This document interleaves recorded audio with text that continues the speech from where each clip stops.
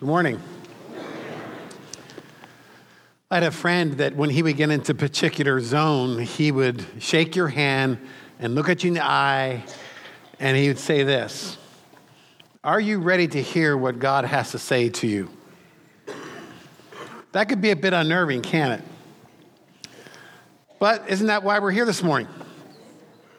So here's what I want you to do.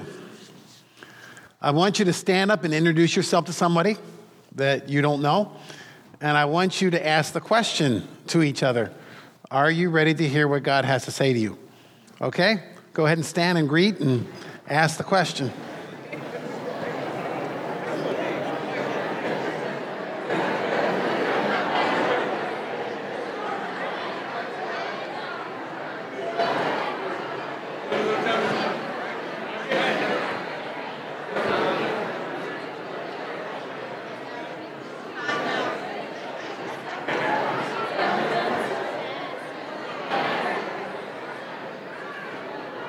Well, you guys were waiting to do that, weren't you? Okay, let's kind of sit back down. Here we go.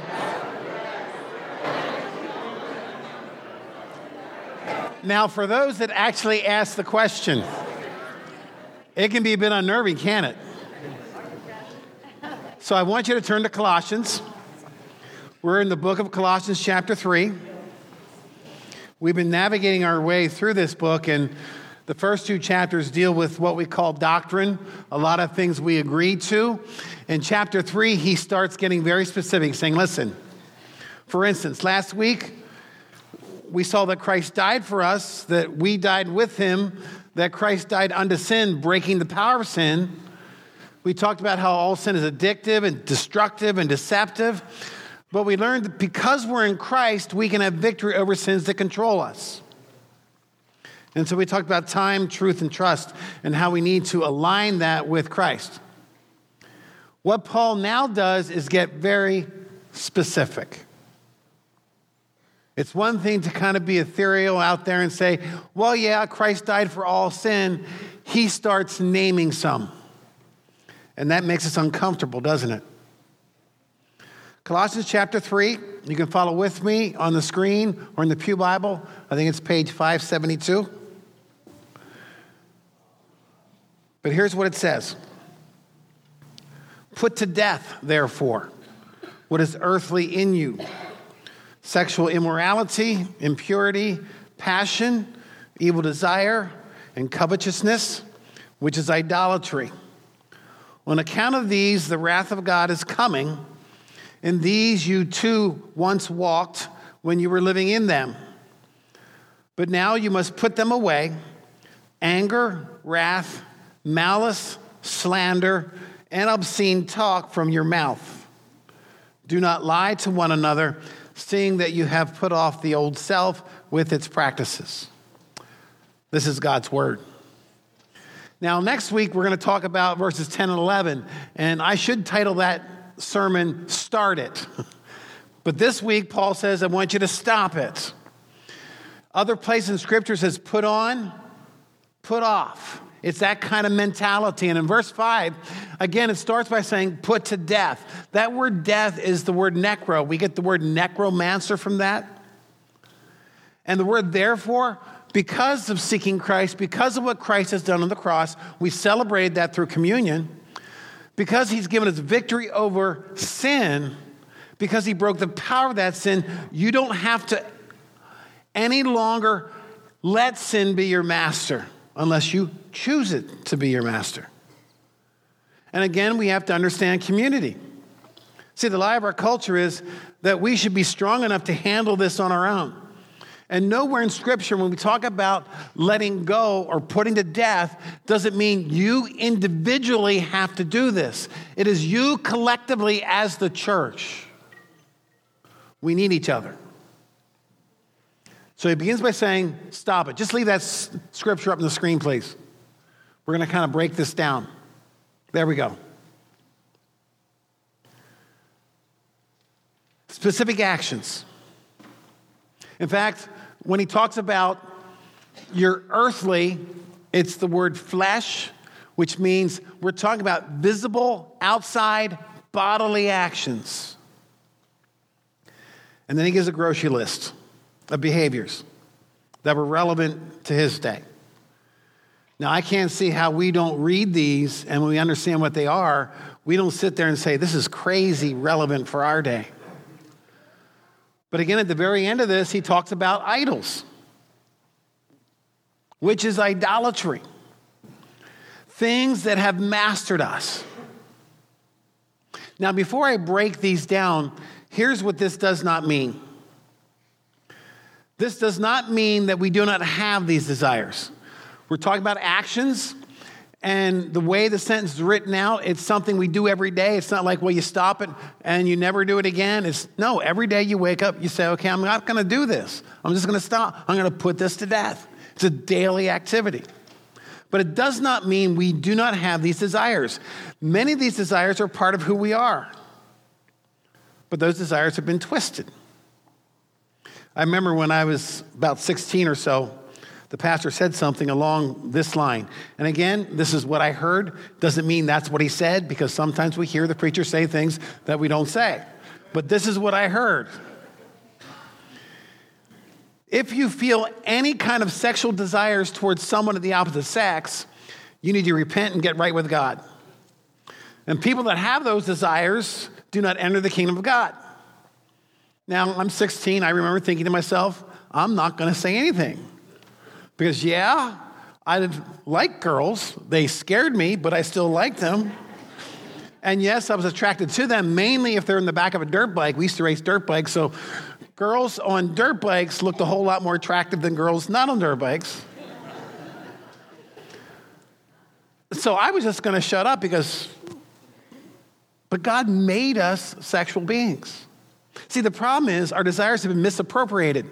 They've been misappropriated by idols. They've been distorted.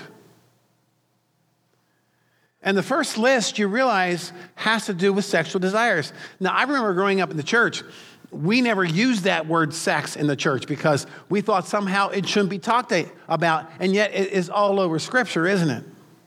But you notice the second list has to do with what? Anger. And we were all created in the image of God. We're all created with these desires. In fact, he talks about the anger or the wrath of God that's coming. The emotion's valid, but it can be distorted to make it evil. And it gets distorted when we seek other things other than Christ. So, understand that when we go down through this list, it does not mean we don't have these desires. Secondly, here's a principle. Our actions over a period of time change our desires at the source. Our actions over a period of time change our desires at the source. We have to understand, it's why Scripture says love's a choice. And he says things like this: love your enemies. Enemies are people we naturally are angry at or naturally hate. But if you want to change your heart towards that person or a group of people, your choices have to be driven by the love of Christ. Amen? And see, choices are driven by love or fear. Love says God loves us. God loves me. He doesn't condemn me. Fear says if I get caught, these people will disown me. Love says God desires what is best for us. It's restorative. Fear says it's punitive.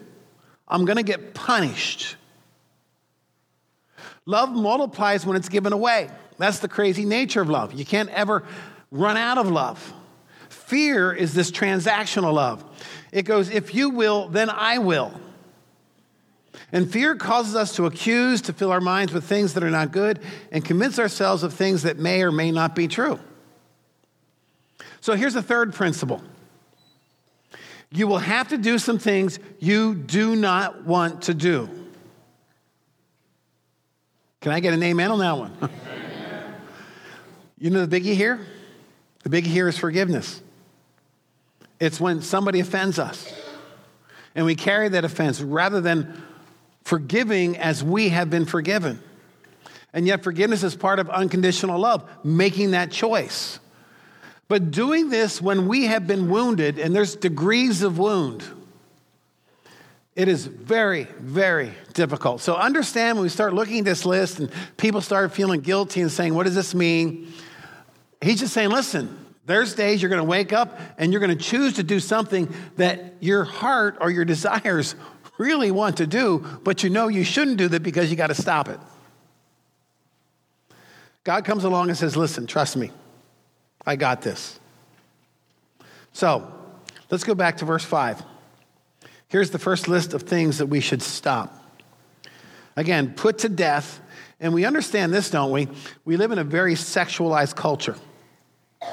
And part of the difficulty in our culture is we moved from a covenantal relationship, which means we love and we're committed to the good of the other, to consumer one that is self-centered. There's no obligation to stay if it's not profitable to me. So it's kind of like, well, what am I going to get out of it? See, a covenantal says, what am I going to give? So the first word, sexual immorality, it's the Greek word porneia. Recognize it? We get our word pornography from it. And of course, we need an expanded definition because we have this tendency to think that it's something that we do not do. And so we create definitions that are outside of our particular behavior. I had a good friend that was into sports, and he would get Sports Illustrated, and every year they had the swimsuit edition. Now, what that has to do with sports, I have no idea. That's another question, another sermon. His wife was younger at the time, and it came to light that she was really bothered that he would look and read that particular edition. He would say this, hey, my wife's attractive, I only have eyes for her. Her comment was, every year I get older, and every year they stay the same age. So I asked him 3 questions. If you only have eyes for her, why do you want to look at this particular edition? Second question, do you love your wife and do you want to honor her? You know, even if her reasons in your mind are silly and she has nothing to worry about, do you love your wife and want to honor her? Then the third question was this. Would you want your daughter in that edition? I have a good friend, and because of his porn addiction in his prior life, to this day he will not go to the beach because of the women he might see. His past practice affects his present choices. But this is a pandemic of our day. When you study pornography as a whole, it's both addicting men and women.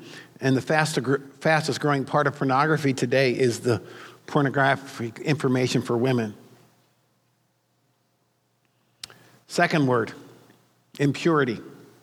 It means moral uncleanness. In fact, it's kind of intriguing because it talks about loose living in the context of luxury.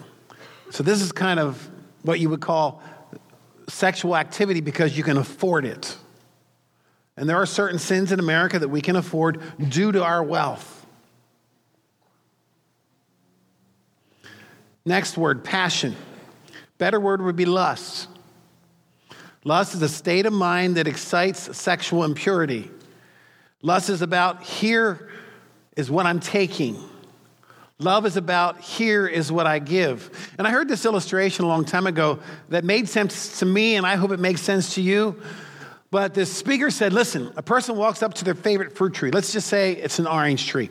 When I was out in California to pick my friend up, we stayed in the middle of an orange grove. Breakfast, you walked out, you picked an orange, and you ate it. It's great.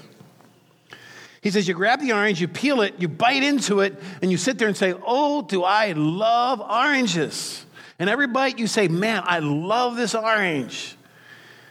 He said, no, you don't love oranges. You lust them. The orange takes no pleasure in what you're doing. It's all about you. And isn't this how we treat one another? We use more than we give. And that's what this word passion or lust means. Then evil desire, evil, it's bad for us, desire. Again, the kind of desire that leads to action, that's what this word is. So it's something that we've nurtured in our hearts that ends up being in our lives. And then he talks about covetousness, and it sounds odd to put this here because the word has to do with greed. The definition is that it's never enough. It applies to money, yes, but look at the context. All this sexual stuff, he says, outside of Christ will never be enough. You'll always be wanting more. And it will get stranger and stranger, and no matter what you do, the day after, it will leave you empty. And it is idolatry. See, false gods never give us what they promise. Now, in recent years, we know more about our brains, and they call it brain science. And they're talking about the addiction of sex outside of the bonds of marriage, okay? And then they talk about how porn and all this stuff in our heads rewires the brain. And all the deceptions that we use are in place to justify our actions.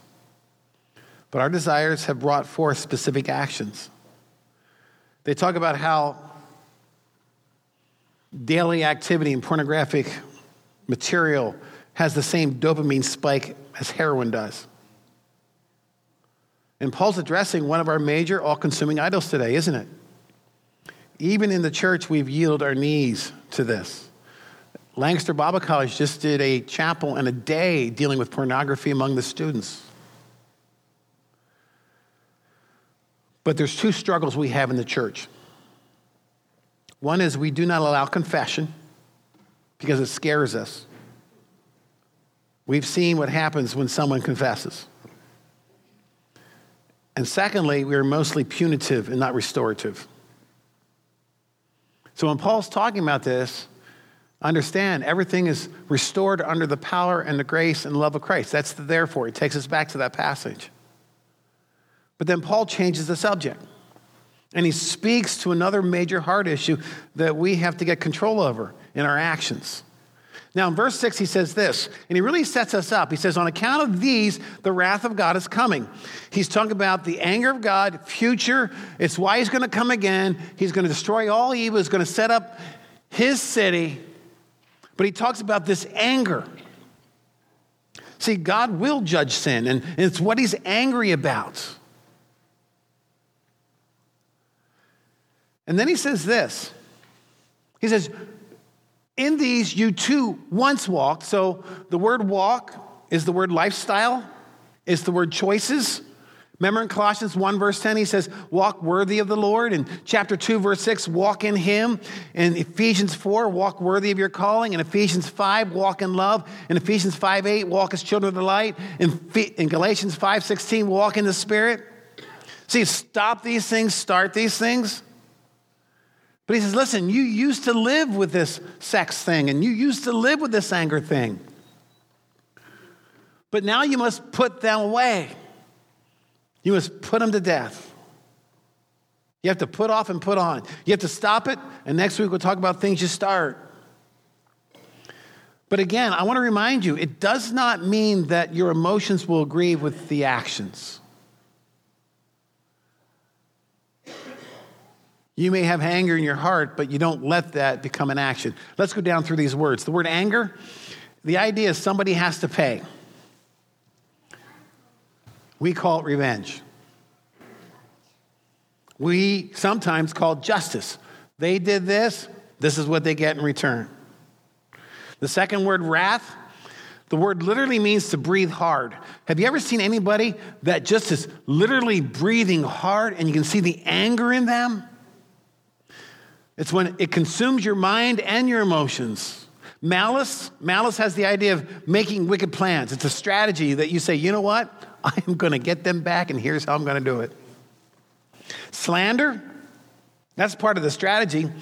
We notice sometimes we call it blaspheming. It's where we speak evil about that person we're angry at. And we might even sound spiritual, saying, well, I'm just so concerned, and you know, I just want to pray for them. I'm sharing this as a prayer request, but here's what they did. And inside you're saying, you know, I want them to pay. I want people to know, and I want people to treat them like they deserve to be treated. How does Christ treat you, by the way?